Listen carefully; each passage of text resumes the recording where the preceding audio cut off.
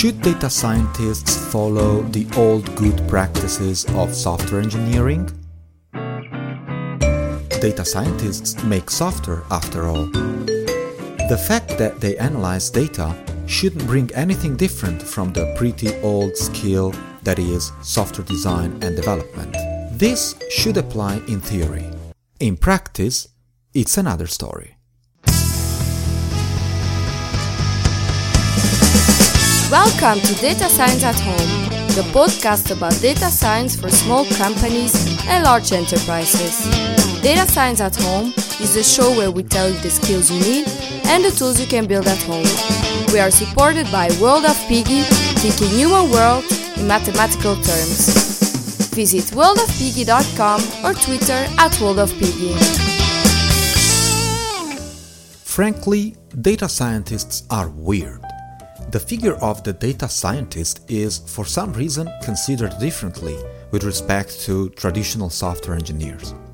One main reason is the application domain. This difference is mirrored in the positions that are usually opened at small and large companies.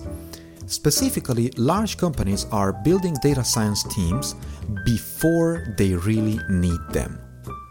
This is kind of a Me Too phenomenon that is being triggered by fear for some and long-term planning for others. Some companies literally fear that their competitors might benefit from data analytics, and therefore they would be penalized by the lack of data scientists. On the other side, long-term planning is usually considered by organizations that already envisioned potential benefits sitting in their data, and they just plan to collect, store, and process it with business in mind.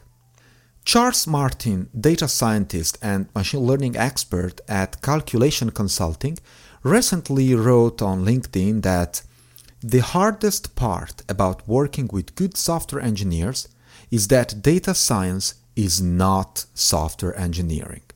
Even though we have the same tools, we use them differently. I partially agree with this. Everybody agrees that data science is a mixture of pure software engineering, applied science, math, statistics, and of course application domain knowledge. In a traditional software development team, there were software developers and engineers on one side, and stakeholders and their needs on the other. The goal of the pure software engineer was, and is today, to meet those needs. Now listen to this. In a data science team today, software engineers have to meet the needs of data scientists, who sometimes happen to be software engineers themselves, or computer scientists. And that is the big difference with respect to a traditional setting. The issue here is that many computer scientists want to become data scientists, and as Charles says, the transition is hard. I would also add that sometimes there might be conflict, because the stakeholder of today knows how to write software, so he or she would like to do it in his or her way, sometimes ignoring that indeed there are software engineers in the team. The secret of performing well in a team of data scientists and software engineers is, no, there is no secret.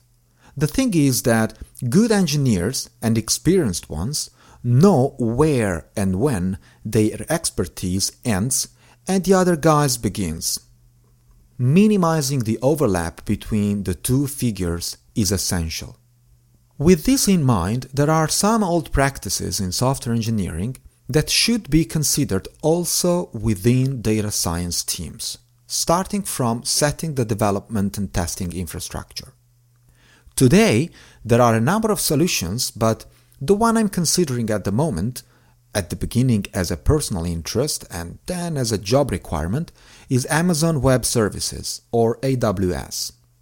The idea is to develop and maintain your analytics software in the cloud, in this case in the AWS ecosystem, and have one centralized development framework that allows four things. 1. Fast maintenance, that is, packages can be updated all at once. 2. Backup and safe recovery. 3. Work from anywhere philosophy, as long as you have an internet connection, of course. 4. The ability to develop proof of concepts and to transition from development to production really fast, because all the infrastructure is there already. An instance in Amazon Web Service called EC2 can be launched as development unit. Another instance is, for example, the source code repository, as a Git server or any other versioning system. Both the instances are connected to storage volumes that can be managed separately. Those are usually Amazon EBS, that stands for Elastic Block Storage. Any instance can be accessed by any member of the team, coding from home or anywhere, and keeping the code repository updated for all the other members. This is what a software engineer would do, and this schema proved to be probably the most efficient way to develop code and meet the needs of stakeholders, whoever they are. This is what should be done also in a data science team. After all, data scientists design software. Sometimes they implement their own, they reuse code a lot in the form of packages or scientific libraries, but at the core of the business and the way things are done, I really don't see much difference with respect to traditional software development. That was the show. Thanks for listening.